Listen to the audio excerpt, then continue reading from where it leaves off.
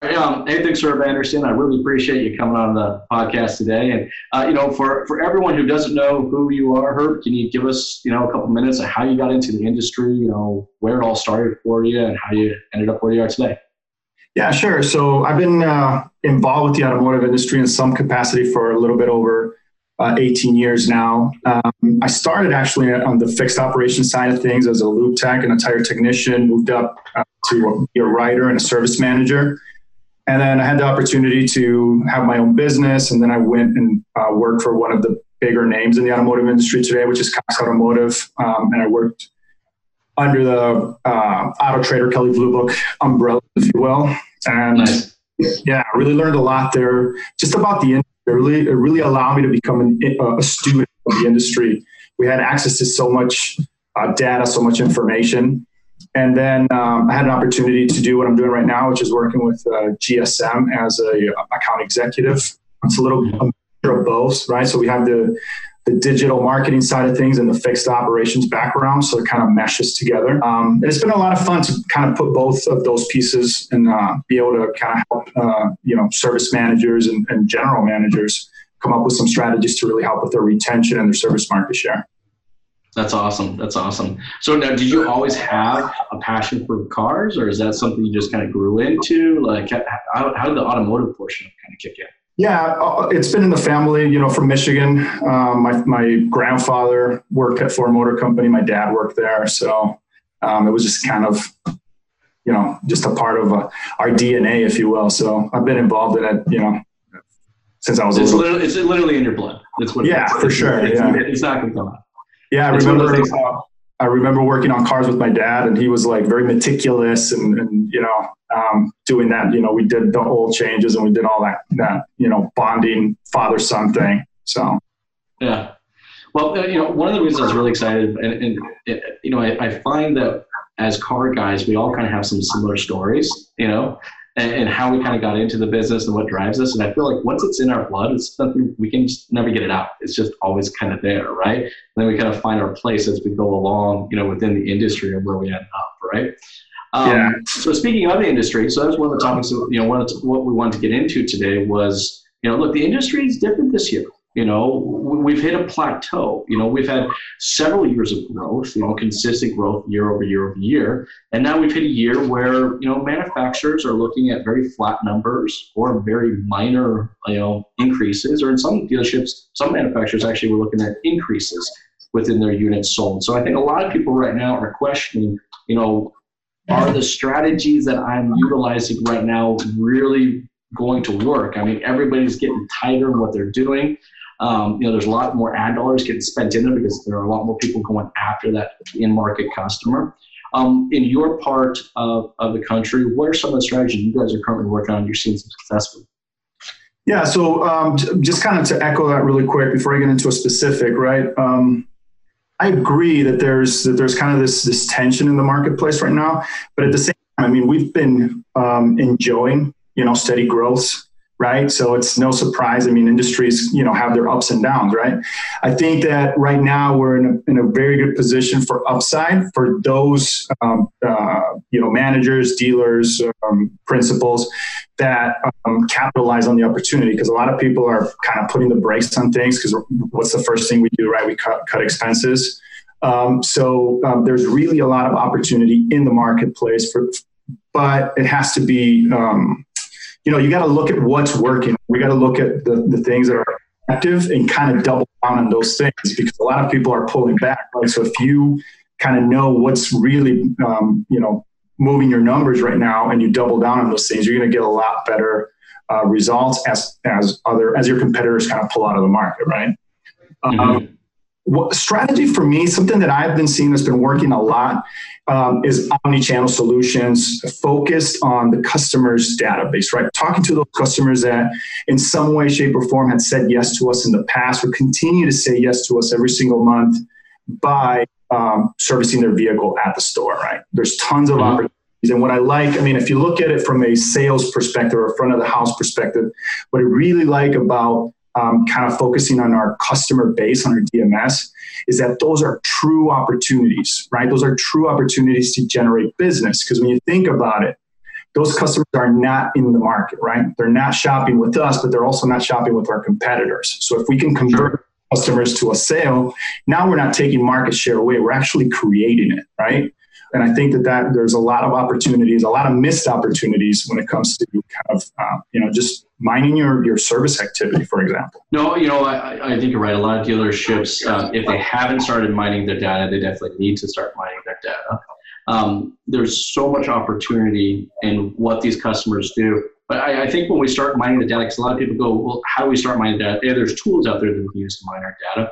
But I think the first place you got to start is kind of identifying these people into multiple buckets, right? Mm-hmm. You're going to have clients that are very good at servicing with you. They don't need much of any efforts. They will consistently always kind of come in. They will do their oil change before you even contact them to be mine to do their oil change. Right. They're just what I call an A-class customer, right? Then you kind of have this B group, which will come in, but they'll come in more casually and they need to be a little more prompted to come in. And then you got those C customers, those customers that maybe only come in for warranty, very seldomly actually do the regular maintenance with, right? What I have seen is that when we start dividing out into buckets, then the messaging that we give to them is at the individual level can actually vary, and we're actually seeing better performance off that. So I think it's kind of that first level of dividing and mining your data is first taking a look at how good of a customer they are in the first place. No, yeah, I totally agree. But look, I mean, think about this, for example. Like I had a conversation with a GM a couple of months back and actually put a piece of content on this on LinkedIn. But we were talking about, strategies. He's like, yeah, I mean, like you said, there's all these tools out there. What can we do with all these customers that are coming in? And one thought for me was like, why are you not using your advisor to set this up? Think about it. I mean, advisor has a better relationship with that customer than the person that sold them the car, right? Because the person that sold them the car talks to them twice a year when it's their birthday or their vehicle anniversary. Maybe they'll send a personalized letter, they'll give them a call or send a text message or something like that. The advisor is talking to this customer all the time. They know the name of the kids. They know the name of their pet. They know all the things that this person likes. So why not bring those folks into the mining process and have them talk to the customer? And obviously, set up some sort of reward system for the advisor so that there's an incentive or a pull for them to actually, want to do that, right? I mean, I think opportunities are there. It's just, we just got to change the perspective a little bit and kind of realize, the value that we have in that relationship, right, between the advisor and the customer. It's not just service-based. It could definitely work for you when it comes to generating new sales as well. So would you go as far as kind of creating a profile then for what this person looks like? I mean, if I was working with the advisor, kind of at that process level, and I'd say, all right, Jack, okay, if this customer comes in and they have A, B, C, and D, all right, these guys really kind of fall into our profile. So do you go as far as your first generate a profile? Okay. Definitely, yeah. Obviously, set it up by models, things that, cars that you need, things of that nature. That's right. If it's got 60,000 miles or more, they purchased a vehicle 3 years, maybe the lease is about to expire, I don't know, 6 months or something like that. So yeah, definitely that create a guide, if you will, that they can look at when they identify those prospects and obviously, have to start that conversation. The other thing about that strategy too, that I find is effective. It's more of a soft touch, if you will, right? So the customers,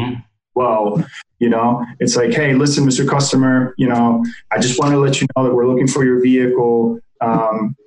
There's some good opportunities right now. Would you be interested or something, or if you have some equity information, maybe just pass that as you're giving them their receipt for that service visit and just leave it, you know what I mean? But, I think definitely having some sort of profile or something like that is the way to go for sure.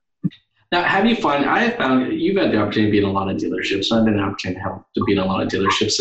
And I think these are great processes and great strategies. Where I see sometimes they fall apart is in the team effort.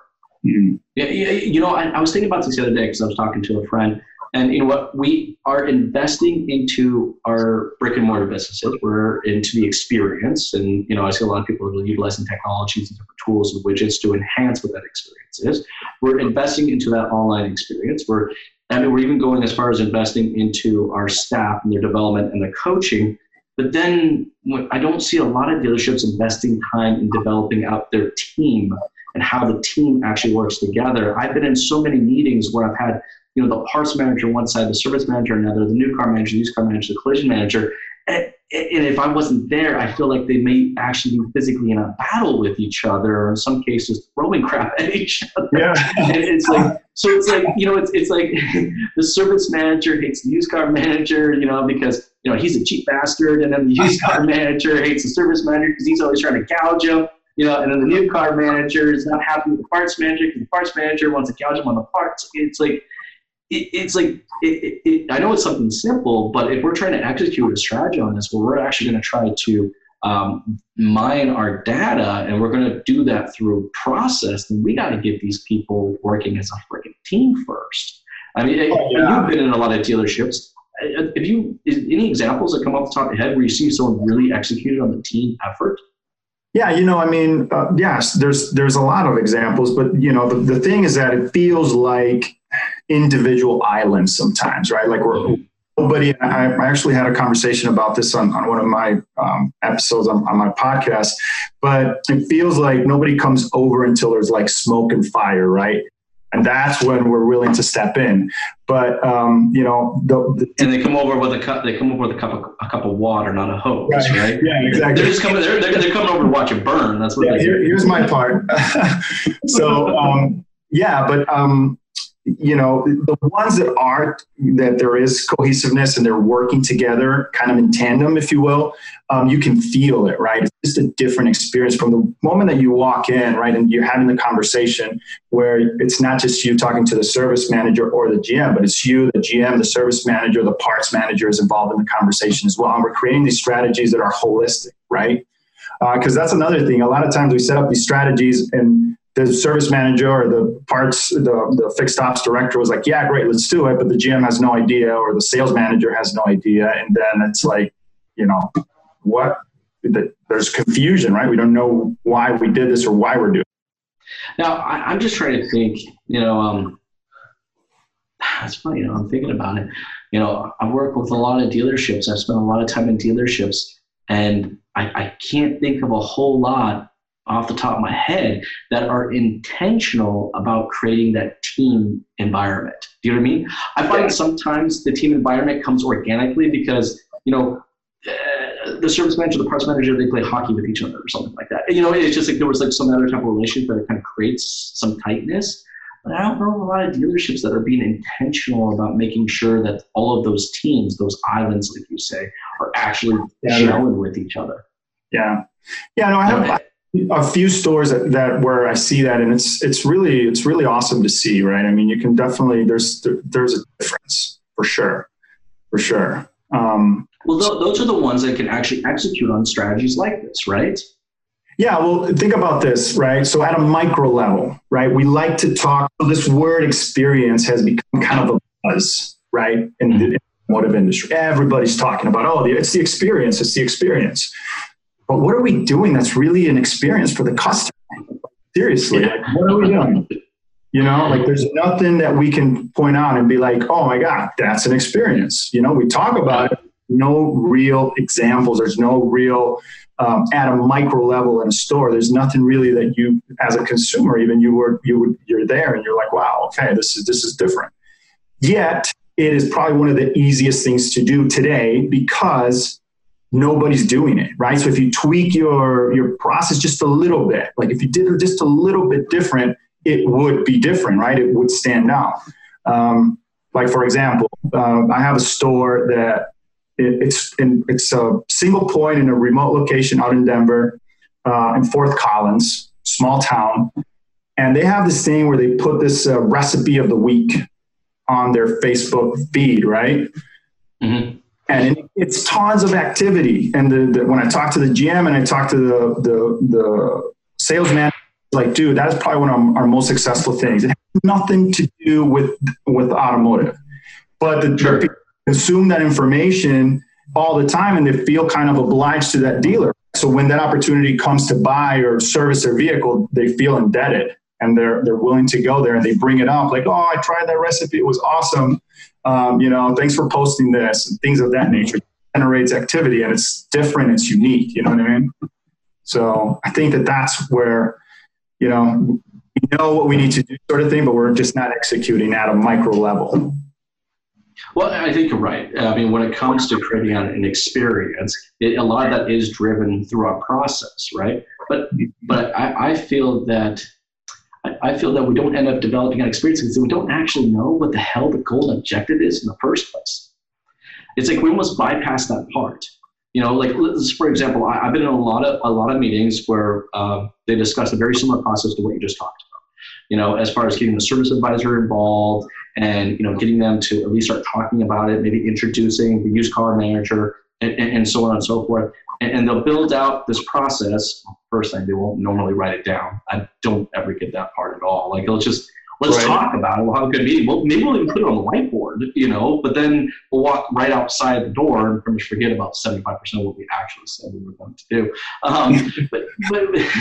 But we don't have a defined, like, actual measurable goal and objective in mind, right? So it's like, I feel like if we're going to take that strategy of getting that advisor to actually communicate or maybe set up the intro to the used car manager or something along that lines, then we got to have a goal behind that. A goal and objective may be, okay, well, let's say we want a 30% penetration, or a 20% penetration, 20%. So, we're talking about 2 out of every 10 customers need to be turned over to the used car manager, right? So then, okay, fine. Now we actually have a targeted goal in place and we can continue to move forward as far as, how the process goes. But again, if we don't write it down, how the hell are we going to execute on something we don't actually know? It was like in the boardroom, this sounded like a badass idea. This was going to bring us a bunch of money, and then we walked outside and it was like, it didn't actually go anywhere. So, I feel like the experience is the byproduct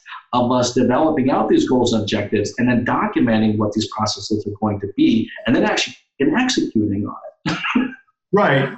Yeah. And here's the other thing too. Like, we don't have to, like, a lot of times, when you bring this up, right? Like, hey, the way of setting it up, I always feel like a lot of the reservation is in the action of it all, right? Well, I do it, but I don't have all the writers here, or I want to do it, but I need more this first. No, I mean, let's do it. Let's set it up. Like you said, let's put that plan in motion and let's tweak it as we go along, right? But let's take the action as well. Let's go ahead and create that strategy, set that process, set up some boundaries and accountability measures, right? So we can make sure that we're tracking, how it's progressing and how effective it is, or what needs to be changed and altered to get the desired result. But let's take the action too. It's never going to be perfect, right? It's never going to be the right time. We just need to do it. We need to execute on it as well.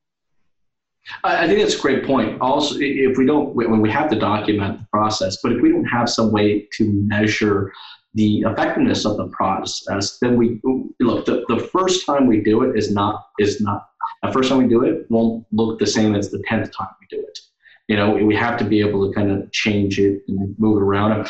I actually remember hearing a dealership up north of me, they print out their work orders, okay, on just like a manila type, piece of paper, kind of harder cardstock kind of paper, right?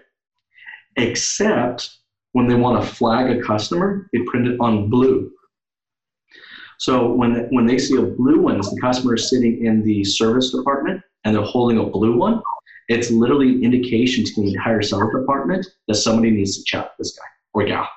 Oh, wow. Like, I thought that was I don't know, I kind of thought that was badass, actually. I'm like, that's actually really damn smart, right? I'm like, that's smart, because you did, no words were said. There wasn't like, let me take you over and, engage with you. It's like the service department had their process, all right? They have their profile of the 4 or 5 things. If someone falls into these 4 or 5 things, then you print out a blue work order. Blue document, not the manila one. And the customer's walking around or sitting at one of the lounge spaces, and they have the blue one in their hand. All right, it's literally to tell the entire department that, hey, this guy or gal, someone needs to talk, right? Yeah, wow, that's pretty neat. Okay. But again, it's only as good as how well we can actually execute it, and then how well we're actually going to be able to measure measure the performance of it.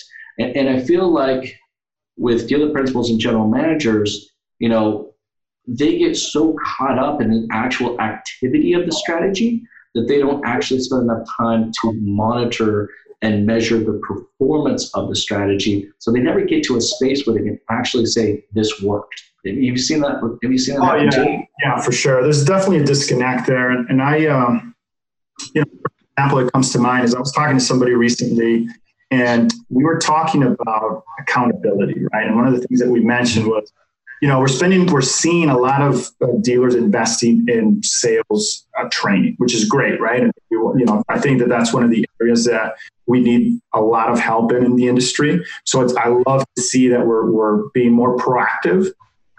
But then we send our staff to go do this training, but the managers don't go. And the staff come to the dealership and they got all this awesome training, and the managers can't follow because they didn't go.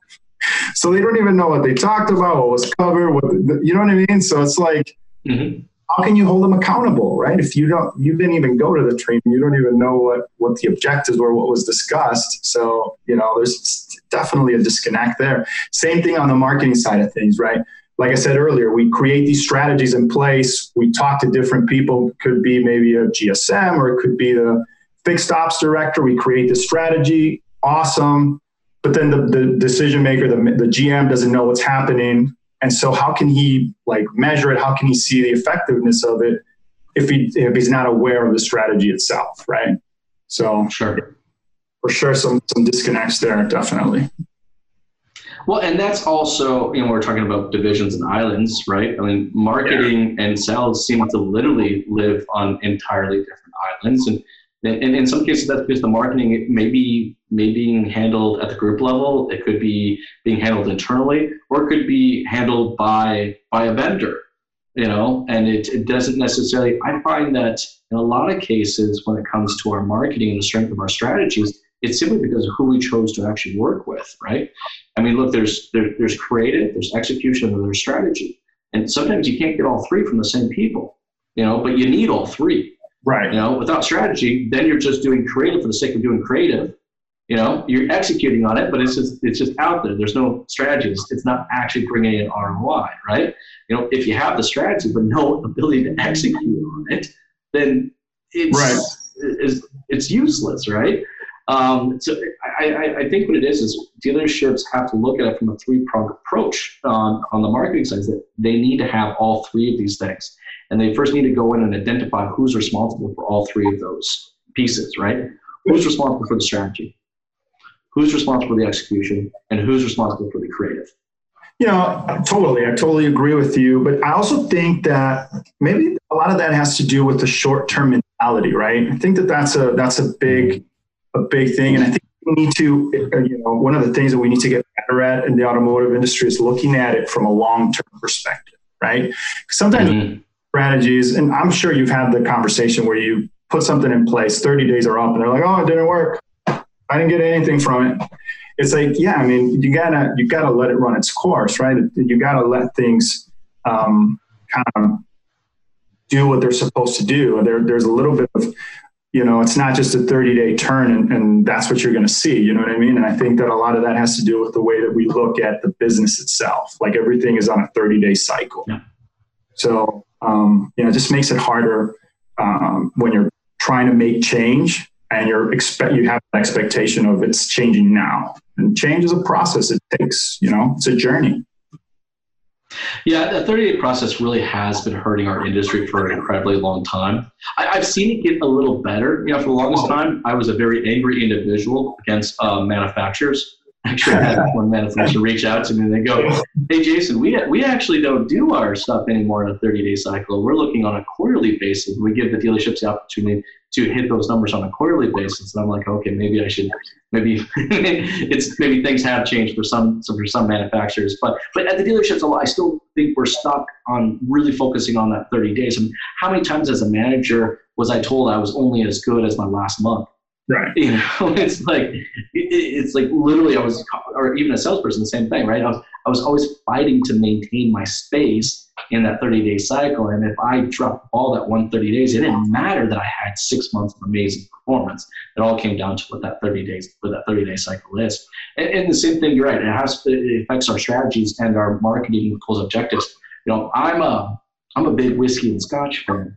And I'll tell you, there ain't scotch or whiskey out there I can drink in 30 days. It tastes pretty horrible, right? I was actually talking to my friend today over a whiskey. I'm like, you realize that this took 7 years to make. 7 years, all right, to get this color and flavor profile.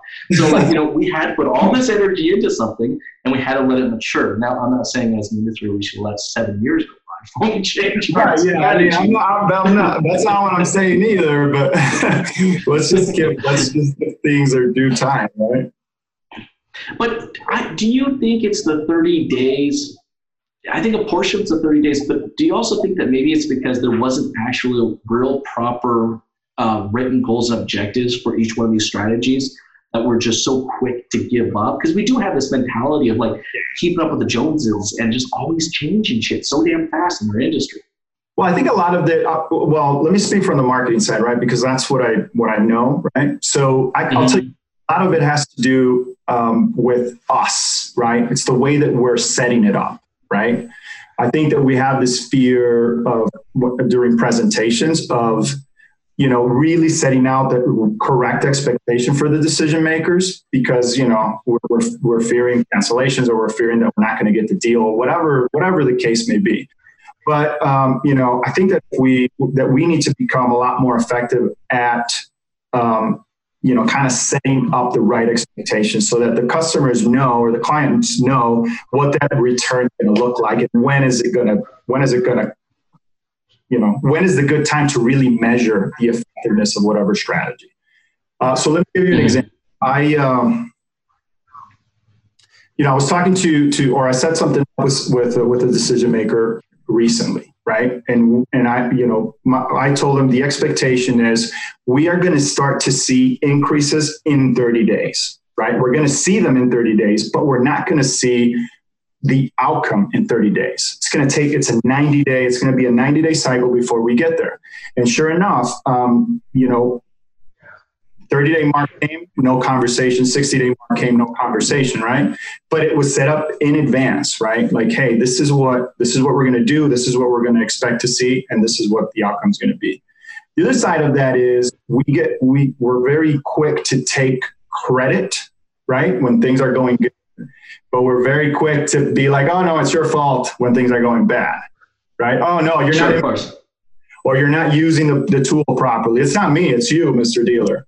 You know what I mean? So if you don't have those discovery conversations and you don't set it up right, and then you go and take credit for things when things are awesome, then you also have to take credit when things are not awesome, right? And be like, hey, it's got to go both ways. So no, you're 100% right. In fact, actually, I think that's a really important thing to bring up, because it doesn't really matter if you're going to work with a vendor like one of us, or if you're going to do it internally, or you have to work at the group level. If there's not an expectation or a goal for what everybody has to do, then it's so easy to fall back and just start playing the blame game. Yeah. It's like as a marketer, I'm willing to take responsibility for this, and this. All right. As a dealer, all right, in that in-dealership experience, I need you to take responsibility for this, and this. Okay. Now, there are going to be times, and that way everyone's held responsible. But if you're right, if we don't have that discussion, if that's not documented right out of the gate, then it's no surprise that these relationships are such a revolving door type relationship, and dealerships are moving from one widget to the next widget, from one vendor to another vendor. They're just constantly trying to find things. I think it's a really good point. In this industry, we're not doing enough of that, right? Really trying to identify who's responsible for what, and then during our reviews, making sure that everybody actually did their part. Right. And sometimes, not to get off topic, but it's something that it's a thought that comes to my mind, but it's something that you actually said on a podcast that I heard you on recently. But it's okay for us to tell the customer, like, hey, you don't need to spend any more money, right? You don't need to do this. That's not the solution here, right? Because you already have all this activity. Let's get good at this here, at maximizing this before we add more to it. right? On the fixed op side of things, I can tell you that I've seen stores that I consult with, that I go in and I do my first discovery meeting, and we start looking at stuff, and it's actually costing the dealer money to get customers in. It's actually costing them. So you're paying money to lose money. It doesn't make sense, right? So, I think that I hate putting things on the dealer all the time, because I think that they get a lot of that. We got to step back a little bit ourselves and kind of really, like I said, take accountability on that and make sure that we are setting things up properly. Yeah. I mean, I don't typically talk too much about my business. I really try to keep the content more relevant. But I mean, you know what? I'm actually completely comfortable with taking responsibility for a dealership's floor traffic. And I do. I'm like, as long as you document it, I can go out there and create the most amazing marketing strategies and creative and content in the world. But I understand that sometimes that doesn't necessarily mean it's going to translate to actually people walking through the door. That I just didn't target the right audience.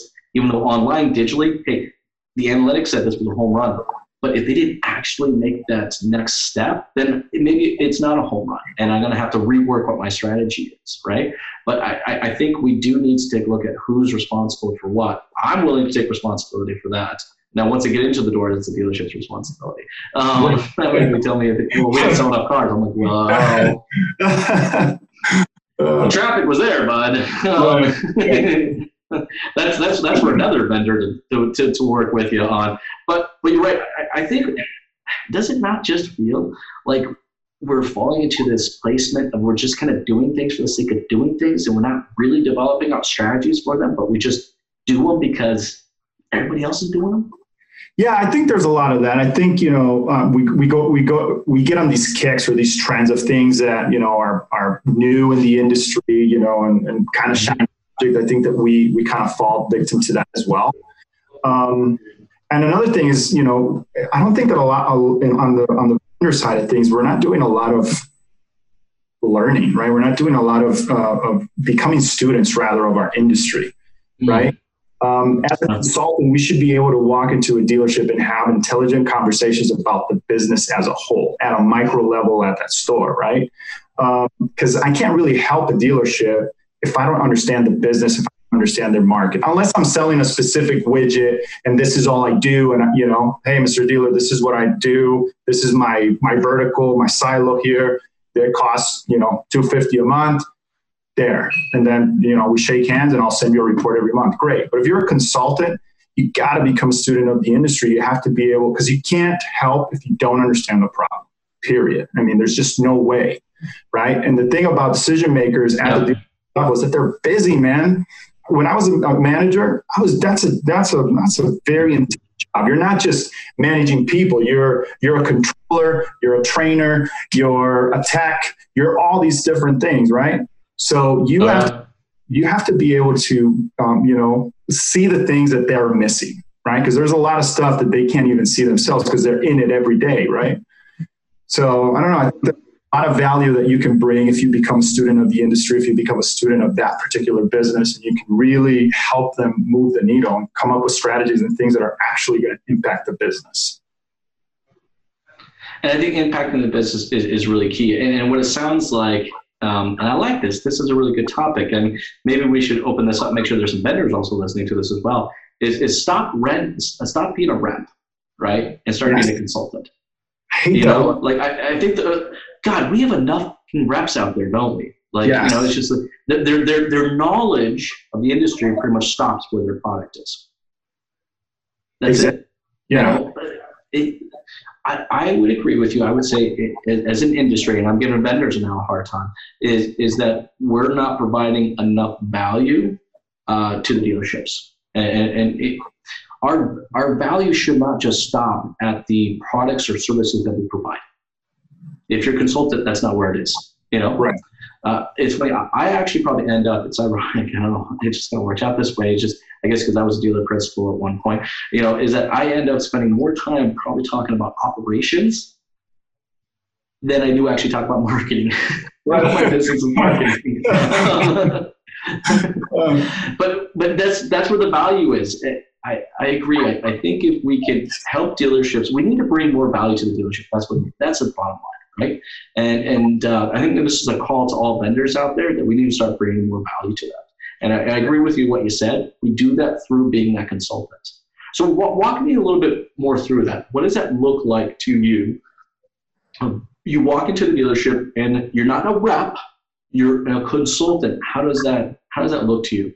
So you got to touch everything, right? You got to talk to the salespeople. You got to talk to the GSM, the advisors, and the service manager. You have to have a relationship with pretty much everybody at some place in that dealership so that you can have those conversations. Mm-hmm. Because, sometimes you'll, like, for example, I have a dealership in Salt Lake we've been getting really good conversions on the stuff that we've implemented, but their KPIs are not where they need to be, right? And through discovery conversations with an advisor, we found the problem, right? The fixed operations director didn't know that was the issue, right? The general manager didn't know that was the issue, but that advisor was involved in a process change that dealership implemented. And when I had the conversation with him, I was like, oh, yeah, I know what it is now because, this change happened and this would definitely affect that. Right. But if I would stay just having the conversation with the manager, like, hey, my numbers are good. I don't know what to tell you, then we would have never been able to really help that dealer. We would have never been able to help them get to that next level, figure out the issue and fix it. So and that's really creates a partnership, right? Oh yeah, for sure. And obviously the dealer's ecstatic with that and they really see the value in it. And, it's a way to go beyond, right? You always want to give more than you're getting back. I mean, that's the leverage, the kind of leverage that you want to have. 100%. No, I it's actually funny is I was just recently in a meeting with a new customer, and about 15 minutes into it, the guy had to stop and was, wait a second, am I interviewing you or are you interviewing me? I wasn't necessarily 100% sure. And I said, look, I said, I got to know your business. I need to know the ins and outs of it, right? I mean, I need to know, I'm very much open. I have dealerships that I have some great relationships. So they'll really show me their profit and loss statements. And, running through those numbers, I can start to identify and start to see where opportunities are. But it's taking on that. I've gotten to that position where they feel comfortable doing that because they're taking that consultant role to it. So much so now, and vendors listen to this, this is where their value or the perceived value that they have in doing business with us goes beyond than the product or service that we actually offer. Yeah. And that's a win-win for everyone, right? For sure. Yeah, for sure. Yeah. I mean, you know what? When you look at, what we opened the show with, we were talking about just the downside in the market, right? Having that insight and really being there to consult can really help create strategies that are going to help in these times. Because this is when the dealers need the most help, right? Is when things are not up, right? That's when they need outside. Yeah. That's when they need a different perspective. And if you're not reading, if you're not up, if you're not listening to podcasts, if you're not educating yourself, if you don't understand the business at the micro, it's going to be really hard for you to be able to add that value. Then you truly are a rep and you're just, selling your one widget, and that's cool if that's all that you're there to do. But if you're going to be a consultant, then it requires much more than just your products and solutions, whatever it is that you offer. Well, and I see the more time the dealerships spend at the strategy development level, all right, the easier it is to choose which widget they work with or which company that they work with, right? It seems like I hate to say it, but dealerships, and maybe I've said this before, we're always kind of looking for that quick diet pill. You know what I mean? Yeah. It's that quick fix, the thing that's going to just fix our problems and it's just going to go away. Look, times are changing. Okay, things are going to get a little tighter. I mean, we need to start spending more time in developing out our strategies. One, and like you kind of said earlier, I think another big value is developing out your team, because I don't think we're doing enough of that. I think we're training and coaching our salespeople in activities, but we're not developing the team at that at that management level. Yeah, no, and I think that's where that's a little bit of and this is a new perspective for me, because I've spent some time with some people that have opened my eyes to this. But I think the training has to, when we're talking about training, the management is the one that needs the training, and then the management should train the staff. I mean, I think that's really the most effective way to do it. Because if the managers are trained and they have a set process or something like that, then they can teach the people below them, hold them accountable, because they understand what the goal is. They understand what their objectives are. And as turnover occurs and new people come in or get promoted or whatever the case may be, then they still have that knowledge base that they can pass down, right? If you just train, like I said earlier, if you train the staff, but the management doesn't know, then the staff's there and it doesn't work, and then those people leave and all this time and money and training these folks that left and are taking all that value somewhere else. And you're just not getting what you need to. So I think the management really, that's where a shift needs to occur, and we need to training them so that they can train everybody else in the store. I agree. We have to work with the managers and start training the managers. But here's the way I kind of look at training, because there's a lot of different levels, right? There's training, all right, and it's more of a training on the activity. What activity do you do, right? That can, and then there's development. That's developing out activities that have kind of better performance, meaning you get higher test track ratios or higher closing ratios, right? But then there's just kind of this third element that I don't feel like we do enough at the manager level, and that's coaching. Mm-hmm. I've met some wonderful sales managers in the past, and I tell you, the thing that I find that makes them really, really successful in what they do is how amazing of a coach they are, almost to the point where I would consider them even a cheerleader. Like, we can train the staff, all right, what activities they can do. We can develop out those activities so that the performance are better. But then we got to coach them. Like, we need to be some cheerleaders in there, man. We got to be supporting these people. It's not enough that we just show them the ABCs on how to sell a car, right? And and then tell them how to continue to better those ABCs. Like, we gotta be in them. We gotta coach. Yeah. Like, I'm a huge Lombardi fan. I have, but if you read some of his stuff, that guy was an amazing coach. No, yeah, totally agree. So I spent some time with Sean Kelly, the Carbiz coach, and one of my biggest takeaways from him was, and shout out to Sean. He told me that the difference between training and coaching is that training is for skill, right? That's where you develop skill. Coaching is when you get better as a person, right? You go to that next level. You become a better version of yourself through that coaching. So skill is only going to get you so far, but coaching is really what's going to help you progress. I totally agree with that. I agree with your point, right? We do have to have a lot more of that. And it just goes to one of my pet peeves in the industry too. Like, why are we still, like from at a salesperson level, why are we looked at as the, plaid jacket sales, like that whole perception? It's got to stop, man.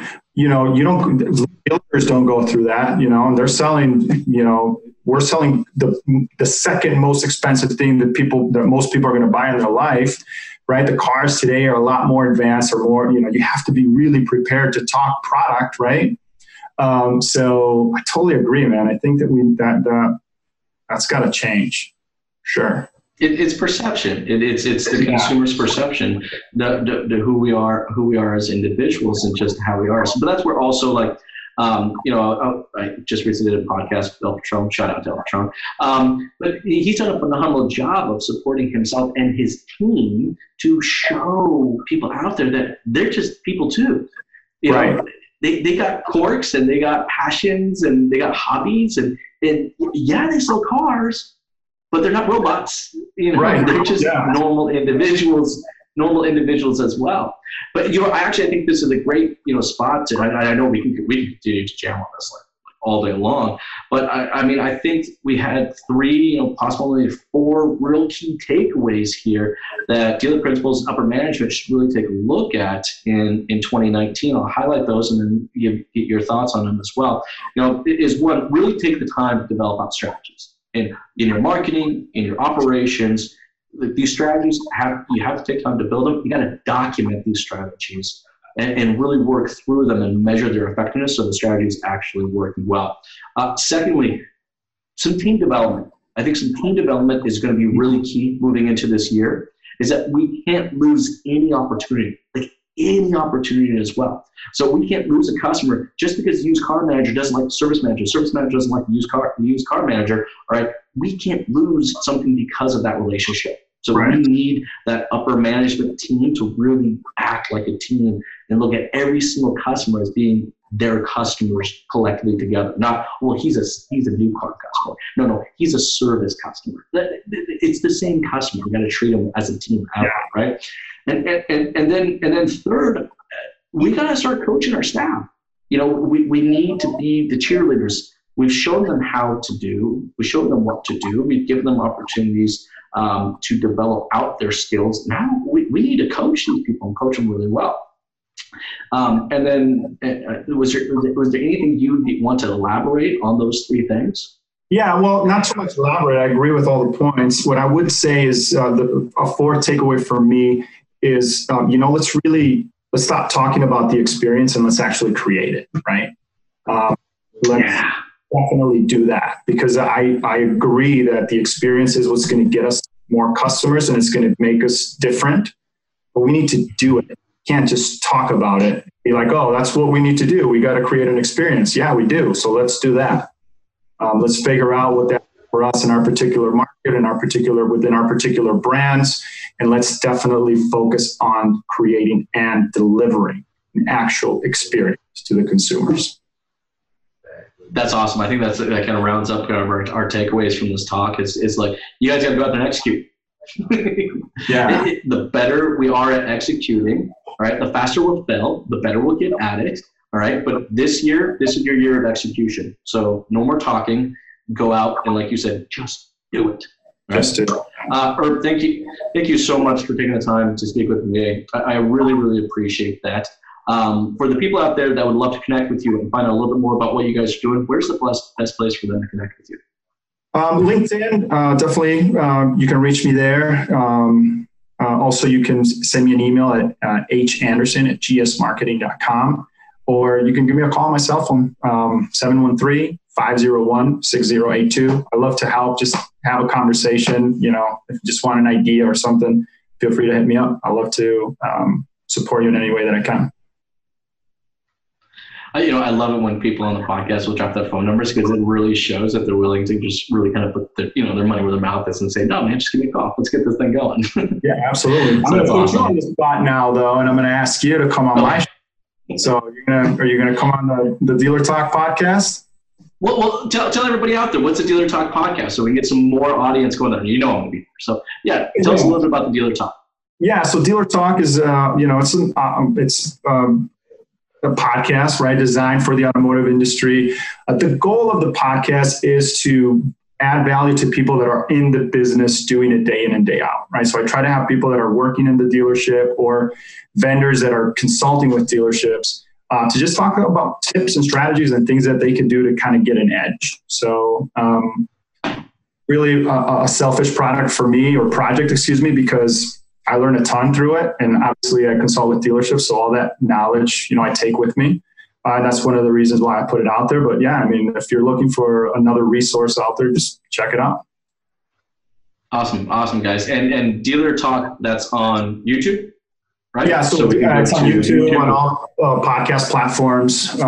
So wherever you get your podcast fix, you'll find us there. Okay, awesome. All right, guys, you heard it. Check out Dealer Talk. I will be a guest on Dealer Talk here very shortly, so we'll be able to jam again. And Herb, thank you so much for your time today, dude. That was a blast doing that.